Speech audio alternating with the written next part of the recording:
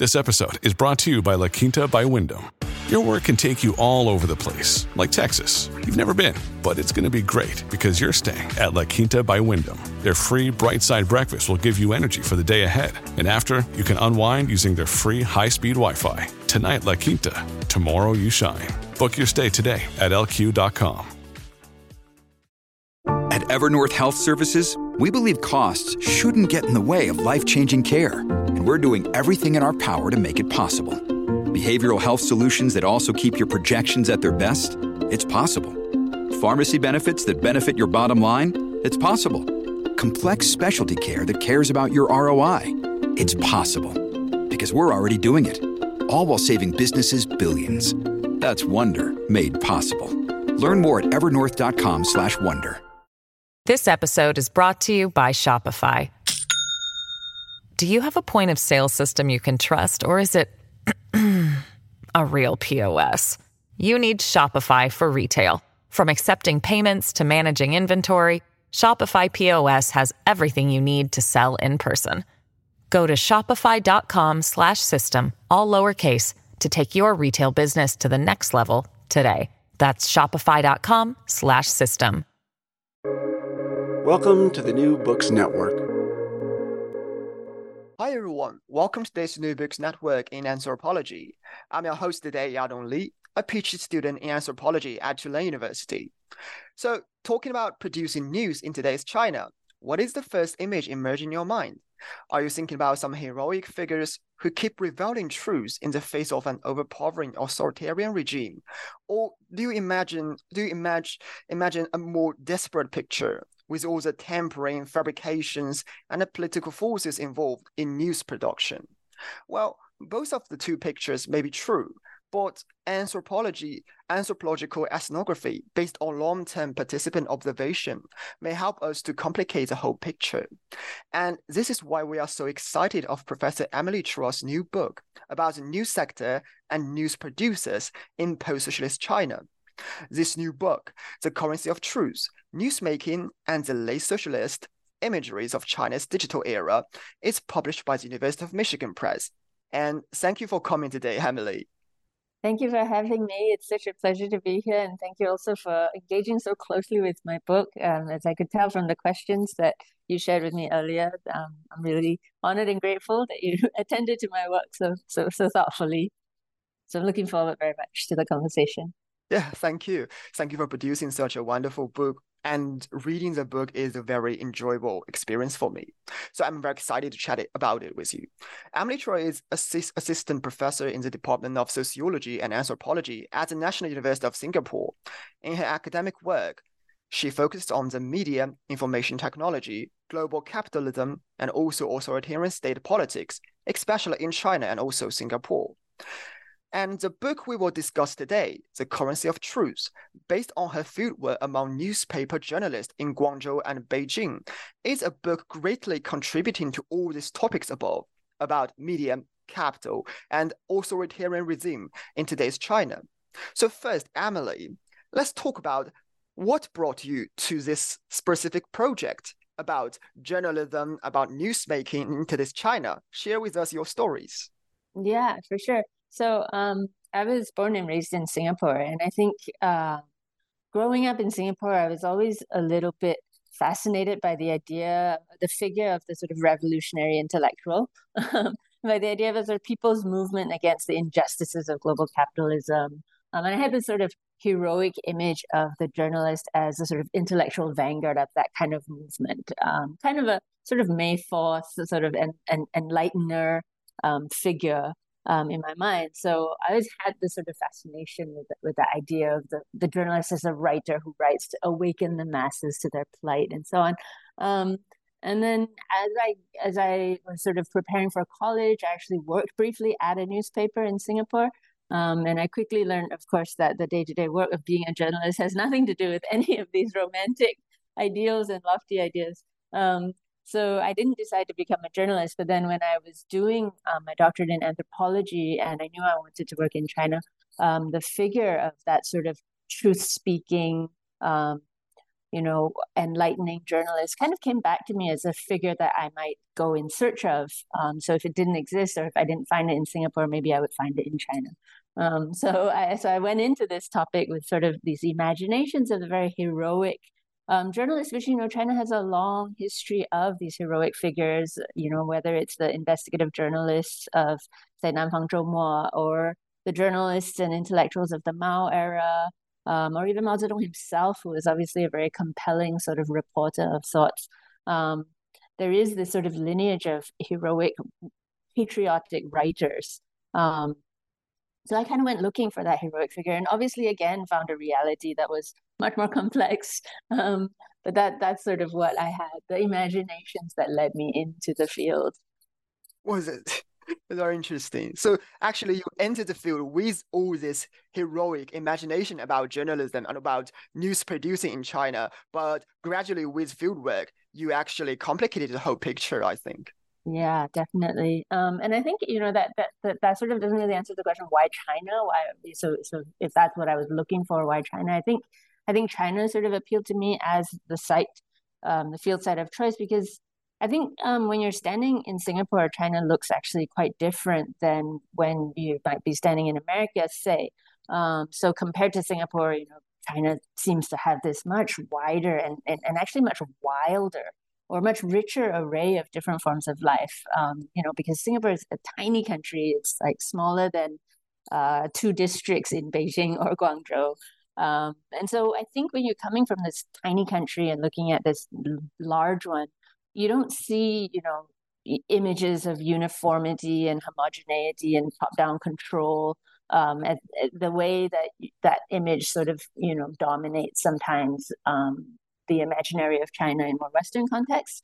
Instead, I think you kind of see the diversity and the ungovernability that comes with such physical scale, and also the sort of cultural and intellectual richness that comes with having a long civilizational history. So Singapore's history is much, much shorter. It's independent in 1965, so it's not even really 60 years of history yet. So whether it's in space or time, if you stand in Singapore and look at China, it's this very fascinating place to go explore. So exactly, I went searching for this heroic figure in this what seemed like a totally wild, rich terrain. And then, when I got there, I learned a lot of much more complex realities, equally enriching, but certainly different than what I had imagined. Thank you so much. It's extremely interesting to see this connection between your personal background, you're Chinese people from Xinjiang, Singapore, but also you're very interested in the heroic picture of news producing. And finally, all of this brought you to China. And finally, you find all this completed picture in news producing sector in China. It's just amazing. It's always interesting to know more about how anthropologists became anthropology and what brought them to this, their current project. So thank you for sharing with us. So I grew up in the Chinese mainland, and I clearly know that contemporary Chinese society, cannot be understood in clear-cut dichotomy and in a very, black and white way. And as anthropologists, it is our responsibility to complicate the situation and take more factors into account in order to challenge existing stereotypes. So, I think you did a great job in this book about how to complicate this stereotype and to challenge the existing stereotype. So, as New Books Networks has many audiences without too much knowledge of today's China, could you please let us audience know what is the conventional understanding, or in other words, a typical outsider view of news sector, and especially about Chinese media, and how your work challenges all this, understanding and all these stereotypes? Yeah, thanks for that. Great question. I mean, I think the crudest sort of conventional view of China's news sector, or outside view of China's news sector, is obviously that it's all propaganda, right? That's the sort of roughest stereotype you can imagine.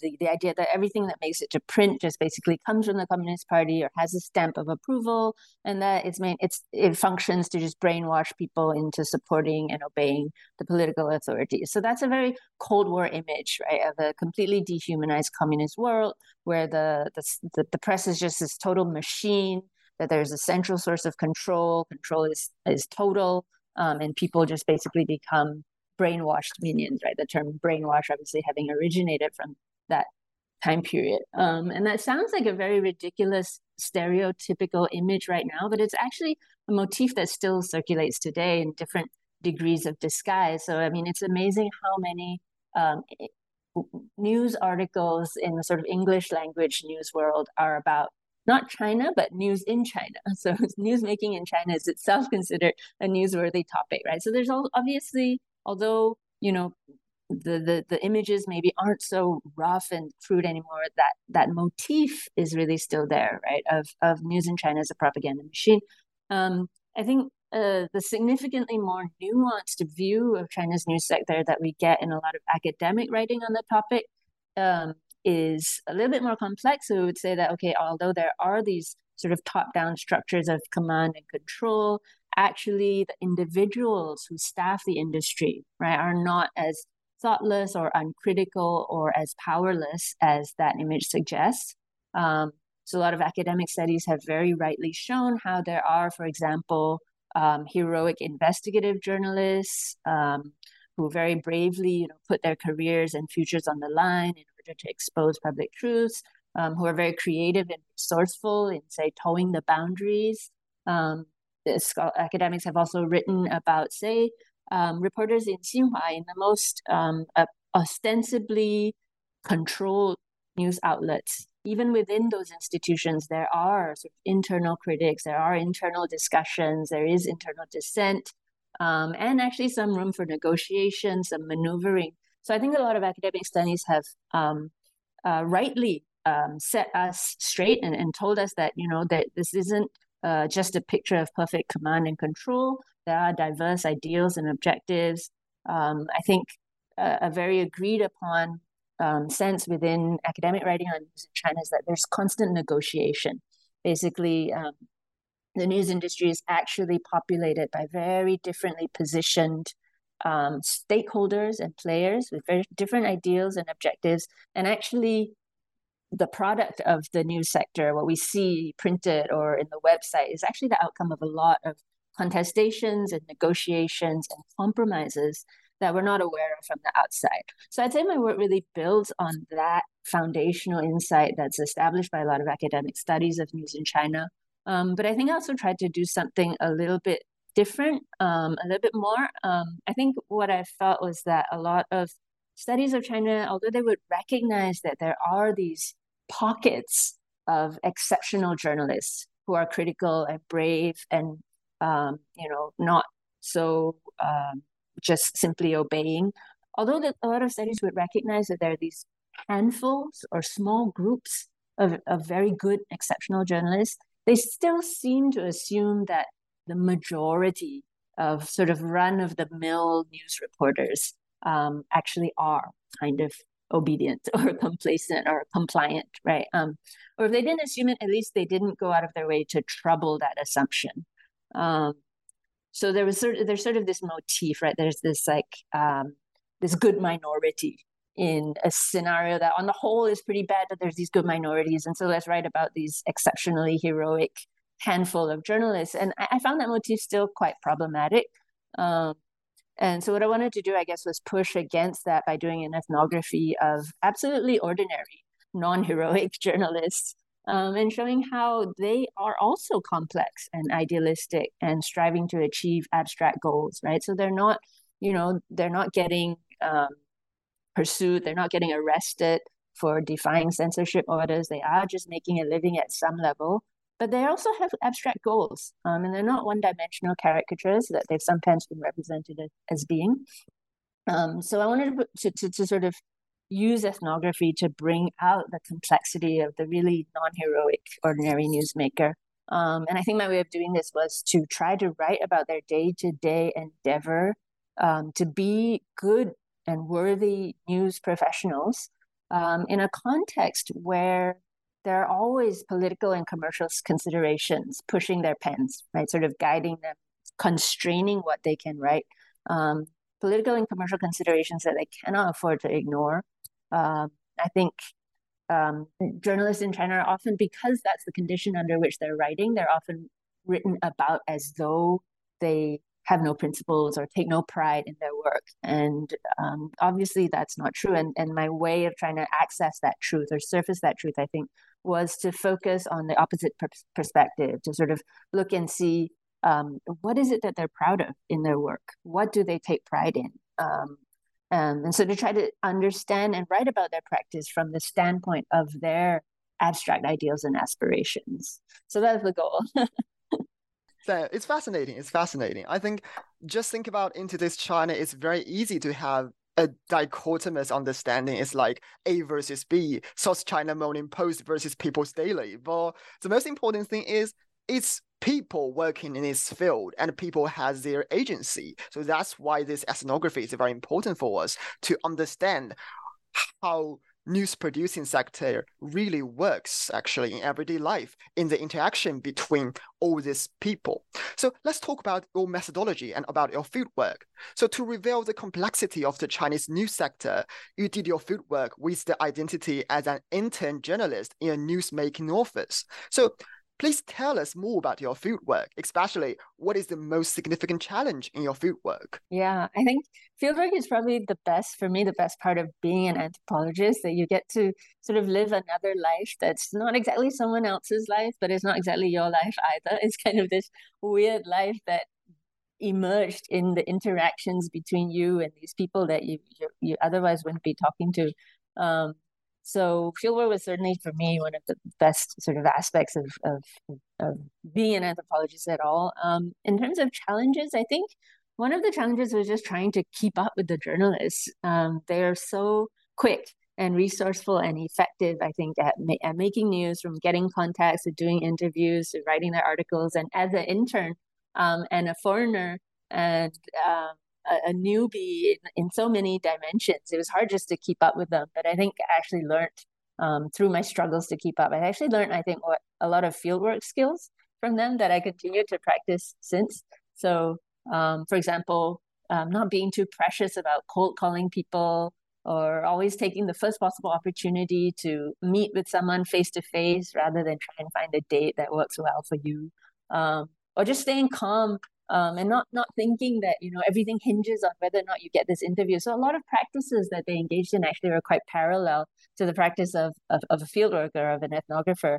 And I think through the struggle of trying to do that kind of work at the pace that they do it, it really helped me become better at the kind of ethnographic work that I have to do as an anthropologist. So that was one challenge that I think came out quite fruitfully. Another challenge I'd say was actually trying to manage my relationships with people who also had relationships with one another. So within the news organization, and then also within the sort of news scene or journalist circle as a whole, there were always, of course, sort of groups, right? Almost factions, and there's sort of political relationships between these factions. And so I had to learn to be a bit more of a political creature than I was before that.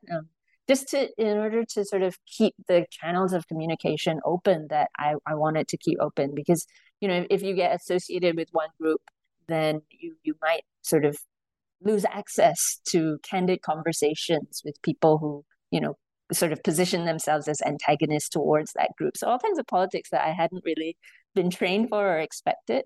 Those are challenges for me in the field. Oh, thank you. Thank you very much for sharing with us all these challenges in your field. So basically, this is an ethnography about newsmakers in post-socialist China. I noticed that you choose to use the word newsmaker rather than just use journalist in your work. So I'm very interested in who are they? Who can be termed as newsmaker? And could you please give us a general picture of your interlocutors? Okay. Yeah. Newsmaker is definitely a weird word. I think it was like throughout the manuscript, the word Microsoft spell check did not recognize that as a legitimate word. It's a word I actually picked up from Dominic Boyer's book, The Life Informatic. I think the subtitle of that book is Newsmaking in the Digital Era. And I think he refers to journalists and editors throughout that book also as newsmakers. That book is a significant sort of point of reference for my argument. But what I like about the term newsmaker that I think is a common across both books is that it really identifies precisely what my interlocutors have in common.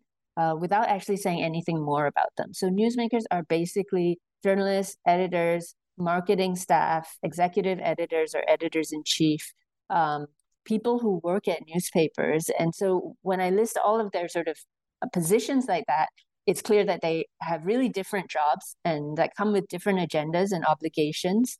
But what they actually all have in common is that they are in a position to make news articles, to produce articles that can then get circulated, which is to say that they are in the position to make and use news articles actually as a kind of currency that they can use to pursue the different obligations and aspirations that they have. So I think the term is useful because it singles out what it is that people working in news have in common. And they actually have, very, very different positions and objectives and obligations that I said, but what they have in common is that news can be their currency, the currency that they use to pursue these different objectives and agendas that they have. So that's why I like the term. Yeah, exactly. I also like the term because I can see the connection between your word choice and your argument you made in the book. It's very, fascinating design, I think. So newsmakers write for the public, as you illustrate in the book, but you also say the public is not a given, static, and a homogeneous entity. The public is constructed and it's open-ended. So who is the public? Or should I rephrase my question? Who, for what purposes, and in what ways create the public? Yeah, that's interesting. An important question for me in the writing of the book really was because one of my main goals was to try to problematize the idea that news is even written for publics. So I think, in most discussions of news, including academic discussions, there's still this incredibly resilient assumption that news should be written for publics and is written for publics. And the problem is just how well or badly this happens. That image of how the news sector works is really a product, almost an inheritance of the era of the golden age of sort of mass print and broadcast journalism. That was the sort of fat middle of the 20th century when there were basically only a few big players that had a monopoly on their city's attention. So this was, this is the model sort of basically coming out of the US. But in that period of time, you have these few major players. So all the advertisers who have anything to advertise, right, will need to work through these large companies, right, these mainstay newspapers. So those newspapers end up with huge revenues, and that revenue enables them to fund their content production. So they basically have they have a monopoly on the city's attention that gives them basically a monopoly on the advertising dollars, all the consumer product companies in that city. And that money can go to funding independent, informative, objective, maybe entertaining journalism, right? News can be produced really for the readers, for their benefit, for their entertainment, for their information. But what's changed since then is that in the era of online news, people writing about news, in the US and China will all agree that in the era of online news, that business model is basically over. It's basically dead. And a lot of discourse in I think both practice and studies of news is sort of what is the future of journalism given that business model is dead.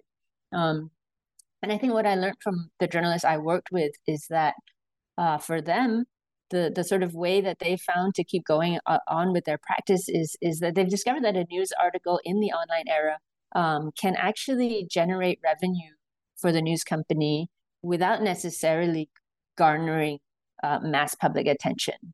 So in other words, while there's kind of a crisis around what is the news, how do you support news production, in an age where that old business model is no longer operative? I think for the Times journalists, they kind of found in it an opportunity, which is that in the age of digital news, a news article can actually be used to form a partnership with a company or get a sponsorship or get in advertising revenue, even if you don't actually have a mass audience. So I think, what one might find interesting in the ethnography is how the journalists actually don't assume that their articles are going to get read. They know that they're at some level writing for a public, but in reality, there might not be any public that actually reads their specific news article. And that is very particular to the Times' situation, because they got a lot of their revenue from basically direct negotiations with companies. But I think there is a more generalizable lesson in there, which is that we really need to stop assuming that news articles are written for the publics they're addressed to. So, now that business model is no longer functioning, newspapers may still address themselves to publics, but that doesn't really mean that every news article they write and publish is actually written and published only with the public in mind, or that its function is or that the public is still playing a crucial function for how the newspapers operate in practice and as businesses. So that was an important piece of the picture for me, was to sort of shake up a bit this very grounded assumption that news is still for publics. Yeah, exactly. Thank you. So in the book title, and especially in chapter 4, you use a word post-truth to refer to the ethic of work in today's Chinese news sector. So how can we as readers understand post-truth, and how does this term reveal the Times' relationship between the business aspect and the so-called professional aspect of newsmaking in today's China?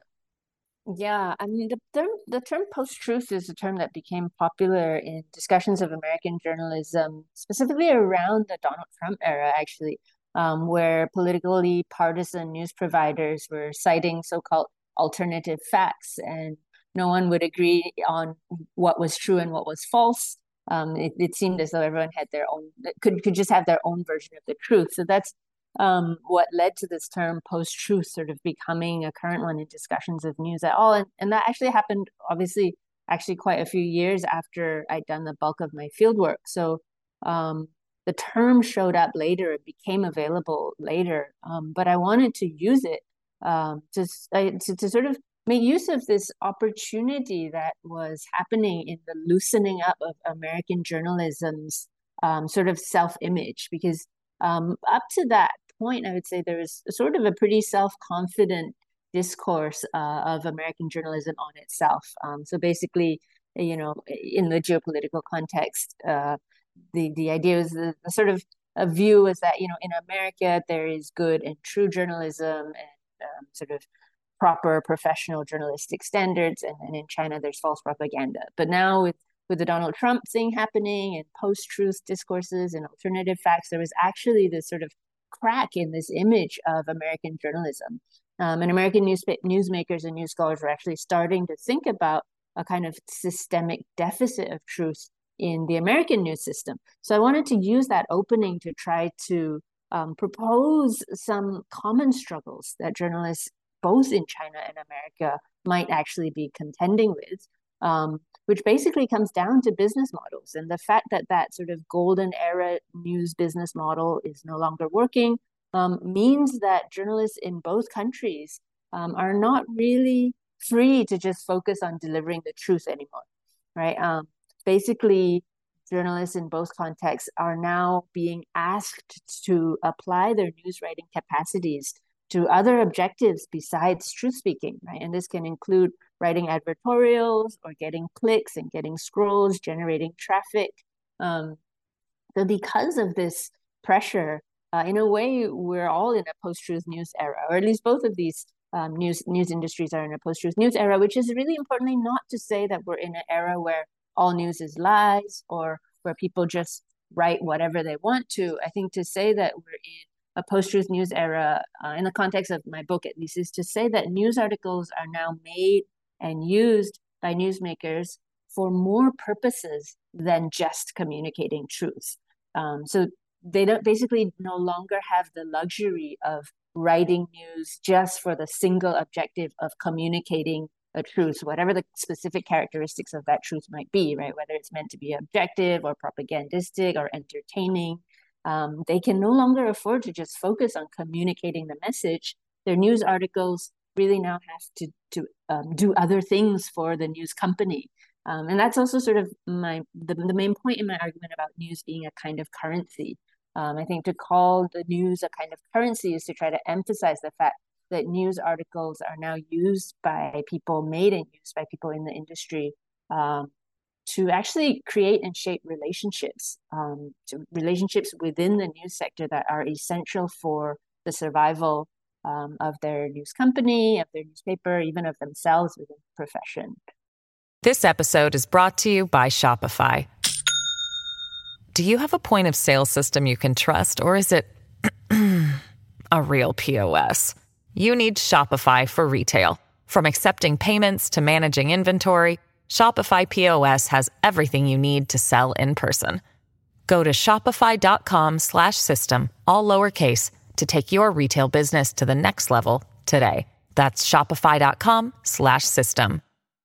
Yeah, true. So basically, so as you said, I think we can see how post-truth is a relational, word to show how complex that the practice of news producing is. And so in terms of your specific interlocutors, I want to know, how do individual Chinese newsmakers strike a balance between the two aspects, between business and between profession, and keep their hope in the post-truth condition? Mm-hmm. Yeah, that's a good question. So basically, when you're now in a scenario, in a situation where news has to function as a kind of truth, what you're dealing with is the fact that the articles that you write have to serve a function, serve a purpose in the relational networks that you're in. At the same time, I don't think that the journalists I worked with gave up completely on having any kind of truth-speaking ideals or objectives. They were always hoping to be able to write an article that actually had an impact on an audience that wasn't just people within the news industry. So I think the concept that I tried to develop to talk about this balancing work that they had to try to do is the ethic of efficacy. So basically, when you think of news in the traditional mode as sort of public communication, then news is governed by an ethic of truthfulness. That's the sort of established traditional kind of professional ethics of journalism. Should be to always craft your news articles as much as possible to be able to deliver objective and neutral truths. The ethic of efficacy is I guess what I came up with as the sort of alternative to that in a time where news is now functioning as a kind of currency. And it's sort of an ethic that is suited for, or that emerges from, a time when news articles have to be used for other things, such as maintaining relationships with political authorities and patrons, or maintaining relationships with commercial partners and advertisers. The ethic of efficacy is a way of approaching this condition, right? These demands on one's news article, with a willingness to compromise on one's reportorial standards and ideals. So the ethic of truthfulness would say, you need to maintain, adhere to these principles of truthfulness, basically no matter what. The ethic of efficacy is one that's willing to compromise, that's actually willing to bend these standards and ideals of truthful reporting if the journalist can see that the trade-offs are worth it or necessary, maybe. So if the trade-offs are, perhaps necessary for the commercial survival of their newspaper as a company, or perhaps the trade-offs are necessary for their own survival in the industry as a news professional, as a journalist. And if they aren't able to make these trade-offs, then they aren't able to continue being journalists. In that case, then these trade-offs are actually important for the continuation of their endeavor to produce good journalism. So I call it an ethic of efficacy because the ideal to which this approach is oriented is that of the practically efficacious newsmaker, right, who can use their news articles in a broad range of different ways that actually enable them to stay in the game, right, to keep making news. So one thing that the journalists would sometimes say to me is that, the very idealistic journalists, the more idealistic they are, the sooner they quit. Because if they are unable to bend their standards or be flexible and be adaptive or close one eye, then they just, the the agony of the restrictions and the constraints that they're under, or the kind of compromises that they're forced to make, is just too unbearable. And so they leave the industry and they go to any other kind of job, right? They could go to PR, they could go to they could go into government, they could go anywhere basically. They could do a lot of other things, but they stop being journalists. And once they've stopped being journalists, then they're actually of no use to the profession or to the endeavor of public truth speaking at all, right? So the journalists I work with would actually did have this sort of principled position on the need to not be so entirely or singularly committed to one's own reportorial standards and ideals that you actually can't survive in the game, because the game requires you to make compromises. So it was through what I ended up trying to conceptualize as the ethic of efficacy, basically, that they try to strike this balance between the demands, the compromises they have to make, and the continued pursuit of an ideal of some kind.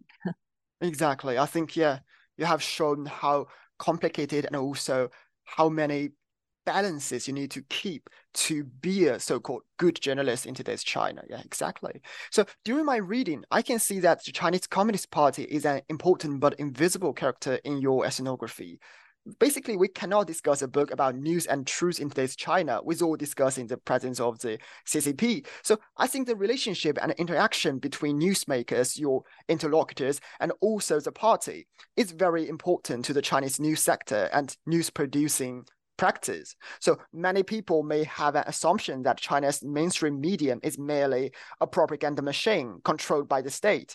But as you show in your ethnography and you mentioned in our interview, it is a very simplified version because there are many specific people working in this field with their specific aims, interests, agenda, and strategies. So I'm wondering, in your opinion, what is the most appropriate understanding of the relationship between Chinese newsmakers and the party? Yeah, I think a lot of studies of Chinese journalists really rightly point out that the relationship between newsmakers and party officials who interface with the news sector is really one of negotiation. Some people have called it selective collaboration even. So there are instances where people on both sides actually have alignment in terms of their ideals and their objectives. And when there is alignment, there is really room for cooperation. And when there's not alignment, there actually still is often kind of room for some negotiation or maneuvering, although always on unequal terms, of course, right? With the journalist being the less powerful of these negotiating parties. But at the same time, I think as a lot of studies of China have been very careful to point out that it's never a matter of overt coercion. It can't actually be, right? There has to be some arrival at a common agreement about what is the most constructive way forward for all the stakeholders of the industry. There's just too many, it's a complex industry. It can't run on coercion. So I don't think my book is really saying anything dramatically different from that agreed upon established point among, I think, scholars of news in China. I think perhaps slightly more than others, what I am trying to show in the ethnography is that the party and its interventions are a condition of journalistic practice in China rather than the content of journalistic practice in China. So I think a lot of times, Chinese journalists are written about as though the whole substance of their practice is to either obey or defy the party, as though they go to work every day and say, okay, today I'm going to obey the party, or today I'm going to defy the party, and I'm going to spend all my time trying to defy the party or spend all my time trying to obey the party. I really wanted to write about news and journalism in China in such a way that didn't make the party the main character, because it's not how journalists actually operate on a day-to-day basis. I was trying to show in the ethnography that being a good journalist in China involves a lot more complex struggles and undertakings and goals than dealing with the party. So the party is just a sort of background condition. And especially the fact that everybody faces it sort of eliminates it from the picture, because a lot of the day-to-day work of newsmaking involves rivalry, right, and competition, whether it's for funding or for attention. So the things that really make a difference to the journalists in their day-to-day life is the things that aren't equally distributed, right? If something applies to you and it doesn't apply to me, or if you have access to something and I don't have access to something, that matters to me. But everyone has to deal with the party. So at that level, it kind of fades a little bit into the background because everybody knows that everybody has to deal with it. So it's just it's a level playing field. True. I think it's a very creative understanding of making party a background rather than a major player in the game. It's very fascinating because I think it can apply to not only journalism but also many other aspects in today's China. And I think can't be helped. In Chinese we say 没办法 is a very interesting phrase, reoccurring frequently in your ethnographic observations and conversations with your interlocutors. And it is also what I always use in my everyday life, basically. So can you tell us what is can't be helped? And can you give us more concrete examples of how Chinese newsmakers, strategically negotiate between their reality and also their newsmaking dream, and how they express their effort in this phrase, I think. Mm-hmm. Yeah, it is such a useful phrase, right?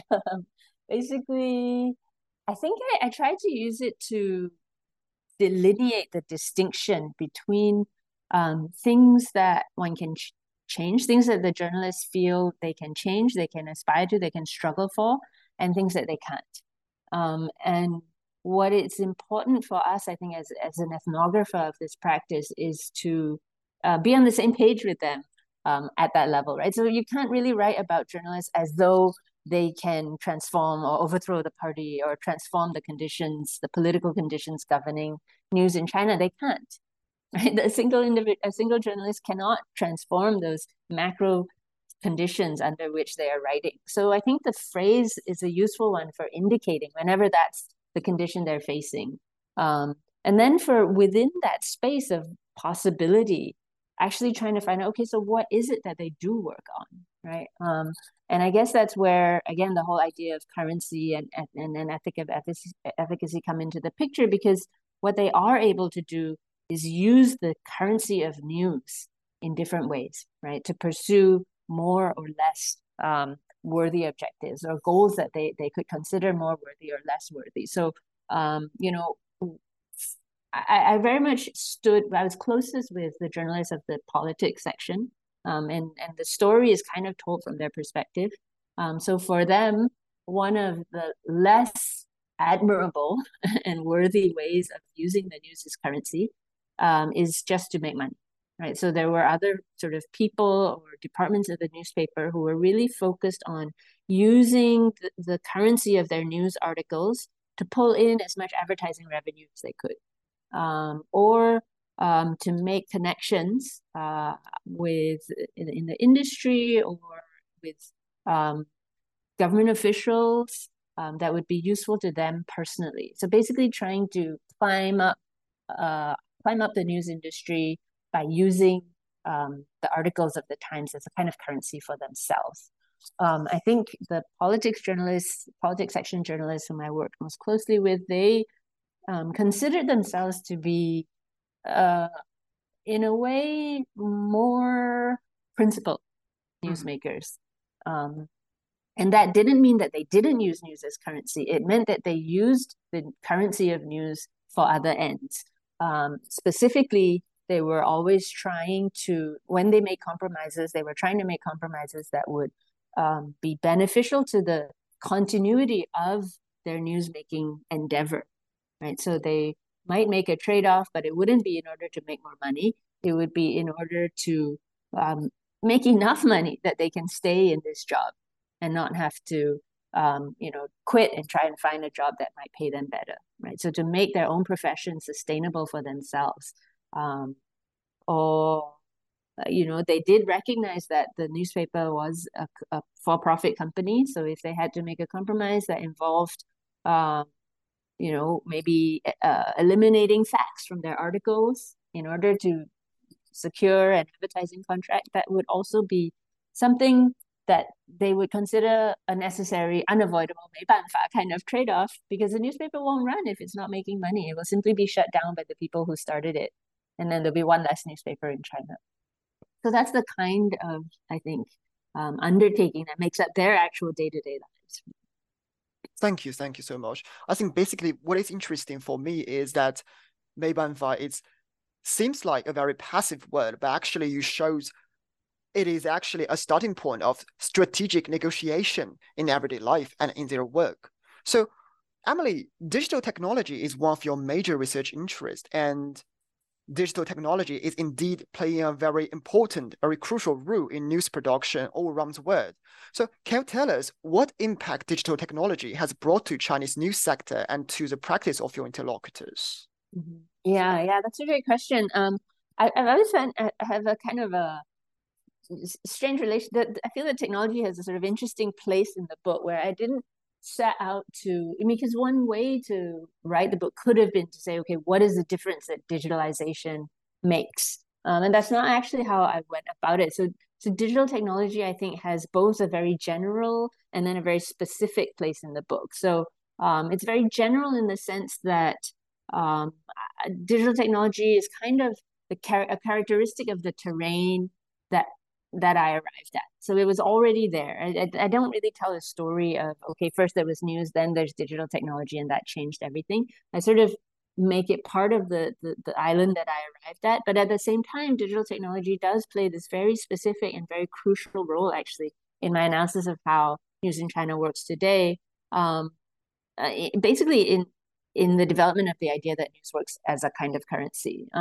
So I think the idea of a news article being a kind of currency is anchored in the characteristics of digital news as opposed to printed news. So what digitalization of news does is actually free a news article from the newspaper, right? So if you imagine a printed newspaper, every news article in the printed newspaper is kind of locked in that newspaper, right? The newspaper itself, the physical newspaper, has to get bought, then it has to get opened up, it has to get flipped to the page where you find that news article, and only then will the news article meet an audience, right? Whereas with digital news, it just has a URL, right? It can be on any newspaper, but it has its own URL, and that URL actually can get transmitted through any kind of social media, any kind of communication. It's just a link, right? So the news article is freed from the newspaper that published it, right? And that actually was really crucial to the Times' business model, and then to how news articles can work as a kind of currency. Because the difference is that if your article is locked in a printed newspaper, people have to buy that newspaper, and you have to be able to show your advertisers that many people bought my newspaper, and that's why you should advertise with me. But once it's a link that can be transmitted and can go viral on its own, right? Then the news company, the Times, was actually able to persuade people to work with them just on the basis of the potential for the news article, the digital news article, to circulate. They didn't prove, that this digital article reached so many eyeballs. But the fact is that there was always the possibility that this article could be transmitted or go viral, right? And that possibility was actually worth paying for, or worth paying attention to, for the business partners that the Times wanted to work with. Thank you. So yeah. Go ahead, please. No. So just in that sense, digital technology really does transform the way that a news article works. Yeah, that's it. Fascinating. I think they are all very important insights for future researcher to further explore, basically. So now let's turn to the theoretical contribution of your book. So my first concern is about Jianghu. Why do you choose this vernacular term in China to conceptualize the operation of Chinese news sector in your book? Yeah, that's a good question. I chose the vernacular term because there's really no equivalent in English, right? There's no word that can capture the richness and the suggestiveness of this Chinese term, because it's got so many layers of association, from its classical origins, the phrase of 墨子, right? I think 庄子, to its associations with martial arts lore, to also its everyday usage to talk about new kinds of industries and business circles, and even to talk about officialdom. So I think it's important, or it's useful to use the vernacular term, I think, when it's a situation like that where there's really no English term that could convey the layered meanings that this term conveys. Or in other words, when a reader who has the language, who has the native language, would find something in that term that you can't, get across to them if you don't use that term. I think that's a good time to use the vernacular. So in my usage, the term jianghu is a counter concept to what Charles Taylor has called the modern social imaginary. So that's obviously a famous work by Charles Taylor, where he just tries to sort of elucidate, make very clear what that self-imaginary of elite Western modernity was, right? And it's basically, or is, it's basically an imaginary of society as a community of ontologically autonomous individuals, right, who are all independently rational and who can then discourse on the basis of their own rationally derived opinions. So this modern social imaginary that Charles Taylor describes is very much the basis of most traditional conceptions of the public, right? The idea that the news will send messages out to this society of independently minded people who can then deliberate and arrive at a consensus. So the public, the idea of democracy, all of that is really founded on this idea of the modern social imaginary. And the term jianghu, I think, is a useful candidate for a counter concept, because it really channels and condenses a whole lineage of articulations, scholarly articulations of a different kind of relationality or a different kind of ontology that they find existing in China. So there's a really long sort of lineage of people trying to name this different form of social existence. I'm thinking of Fei Xiaotong's idea of 差序格局, right? A differential mode of association. Or there's Mei Fei Yang and Andrew Kipnis writing about 关系, or John Osborne writing about 关系 among business people. And then the work that I engaged with, I think most closely in the chapters by Petrus Liu, who's writing about martial arts lore around 侠客. So for decades, basically, all of these scholars of China have been writing about this other kind of sociality that is distinctive from the modern Western social imaginary, right? That in which the individual is not an autonomous, self-contained entity, but rather is constituted by their relations to others and also their relational obligations to others. So it's really an alternate imaginary in the sense that instead of fixed and independent individuals, you have relations that are fluid and constantly shifting, and the person is only ever the sort of sum of those relational intersections. And I thought that was an important alternative perspective to news, really. What is it to imagine news from this other social imaginary, right? Where you don't have a mass audience of independent thinkers, you actually have networks of relationships. And every person is bound by their specific place within these relational obligations. I mean, I think if we can get into that mode, then the currency of news becomes a bit more, it feels more, it makes more sense, right, when we think of it that way. Exactly. I just want to ask, what are the potential benefits and weaknesses of this strategy of adopting, vernacular concepts in ethnography, in the conceptualization? And I think your answer has perfectly answered this question, because, through all the book, I can see many vernacular terms and concepts have already been used in your ethnography. You just select them from the conversation between you and your interlocutors and just include them into your analytical framework. Do you have any information, or do you have any, thoughts to add to, this point about the conceptualization in ethnography and adopting vernacular terms, basically? Yeah, no, I think it's a really great question. And I hope I didn't use too many vernacular terms, because I think the potential limitation or weakness of using the vernacular is that, I think it's great to use it when it really offers an alternative, when it's really useful for conceptualizing an idea that isn't in the literature, isn't in the discourse already. So I think, the term jianghu is a concept because it's a counter concept to Taylor's idea of the modern social imaginary. When it's not a concept, I think the vernacular term can sometimes be just a label. And I think it's a bit, this is why I'm really hoping I didn't do this too much in the book, but sometimes you could use the vernacular and it looks like a concept because it's a novel seeming word. But in fact, if you haven't done any conceptual work, then it's actually just a label. And you're sort of using it to sort of label something exotic, but you might not be processing it, right?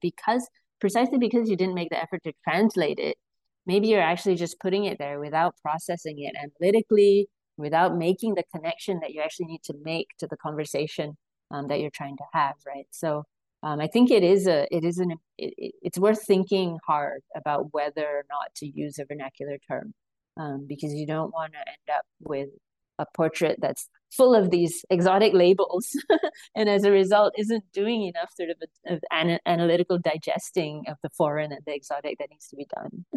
Exactly. It's very interesting to read your book, and I definitely do not think you use too many vernacular concepts. I really enjoy reading all this, very interesting terms and how you complicate them and how you include them into your analytical framework. So let's talk about the future of Chinese news sector and newsmaking. So as we all know, China is a very rapidly shifting country. So from the time you finish your fieldwork, you finish your dissertation, the publication of this book, and also now our interview, there must have been lots of things happening in the Chinese news sector. So after this book, what has happened in the Chinese news sector, and are these changes bring you new insights on your original observation in the currency of truth? Mm-hmm. Yeah, I mean, it's just the fieldwork was done so many years ago that I'm sad that it took me so long to write the book, and that the fieldwork now seems like a long time ago. And I think the biggest change is really the tightening of the conditions under which newsmakers are now working, and that's something that nobody can deny. I think it's really very palpable that the room for critical reporting, the room for just I guess mostly critical or just questioning journalism has definitely gotten smaller. I would say that the journalists I worked with, many of whom are still journalists, they still adhere to the ethic of efficacy in the sense that they still look towards a future in which news articles that they write could have an impact, could constitute a public, could bring an audience into existence and actually impact that audience. But I think there is sort of an understanding and almost a resignation to the idea that is not going to happen very often, very soon. That there isn't going to be that the constraints on the industry have increased, and that's going to be the case for the foreseeable future. So one major change has been this tightening. I think that there's a heaviness of mood that set in. At the same time, the newspaper itself is doing better and better as a business. So the Times has actually gotten more and more profitable. It's expanded its staff, it's renovated its office, it's doing really well as a company. And that isn't actually an effect of a suddenly much larger readership, but rather more profitable partnerships with private enterprises, more better working relationships with the various government and party offices that they have to work with. So in other words, the currency of the Times' news articles has become more valuable than it was before. And I think this combination of increased constraints and increased profits is actually a pretty sobering trend, right, to observe. It suggests that the news has only been drawn more and more into this currency-like mode of operation, where it doesn't actually have to generate a lot of public attention. It doesn't have to have a huge public impact. The business is still actually going and going better than ever. So I don't I don't know what the trend has been like in other contexts besides China, but I actually think this is a question that we can ask of news in other contexts as well, right? So since the end of Trump's presidency, right, has the crisis of journalism resolved itself? Have we just has the American news industry gone back to great standards and objective truth? I suspect that there's more of a continuation than a reversal, and that we are globally sort of leaving behind the Habermasian ideals of the public sphere, and we're moving into a very new and uncharted territory. I think what we could say about this new territory in China and arguably elsewhere is that these new communication platforms and networks that we're building are communities where it's actually having a particular stake that makes people members of them. So participants in these communities are much more self-selecting, and the participants in these communities are overtly interested. They have a particular interest as opposed to being rationally disinterested, right? So it's a really different kind of model that we're creating. I think we'll have to see how the dynamics develop. Brilliant, brilliant.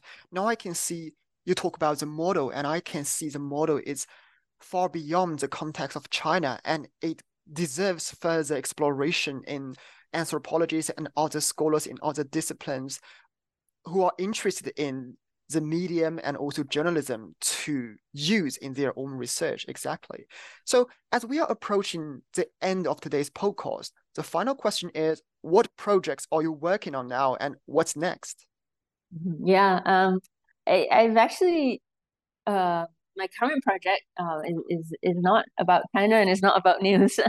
So I'm actually doing work now in Singapore, but I think having gotten into the idea of currency through the book project, it's really about book project that I'm reading a lot of sort of anthropology of money to think about this idea of currency, and that got me interested in looking at actual money. So what I'm doing right now is looking at different aspects. It's still early stages, but I'm looking at different aspects of money and monetary technologies in Singapore, trying to think about how money works as a medium for imagining and making different futures in Singapore. So from a very big country down to a very tiny island, and from sort of metaphorical currency to literal currency.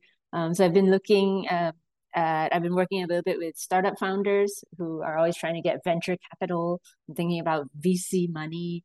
I'm also looking at talking to retail investors who are always trying to grow their money. And in Singapore, there's this very active emerging industry called the fintech sector. So trying to use technology to change the way money works.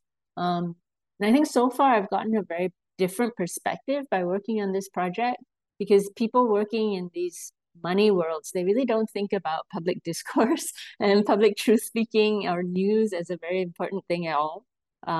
Their way of thinking about public and private goods, their way of thinking about the future is really through money. But at the same time, what money is and how money works is really changing really quickly these days.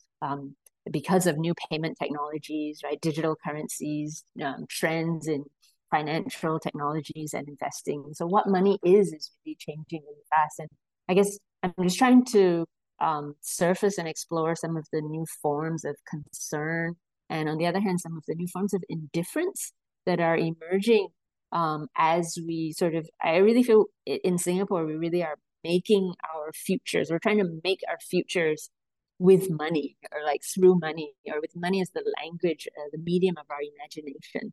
So the stakes are pretty high in terms of what we're indifferent to and what we're concerned about. So I'm hoping to get into that project. Yeah, you will definitely have very good work about all these interesting, topics. It's amazing to see how currency continues to play a role in your academic exploration, and I definitely look forward to having you back in the future to New Books Network.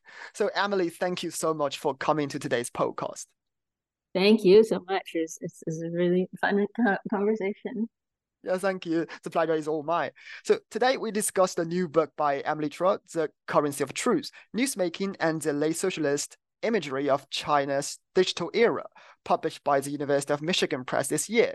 This book will be very inspiring and helpful for any audience interested in news production, digital technology, medium, and contemporary China. Thank you for listening to New Books Network in Anthropology, and we will see you next time.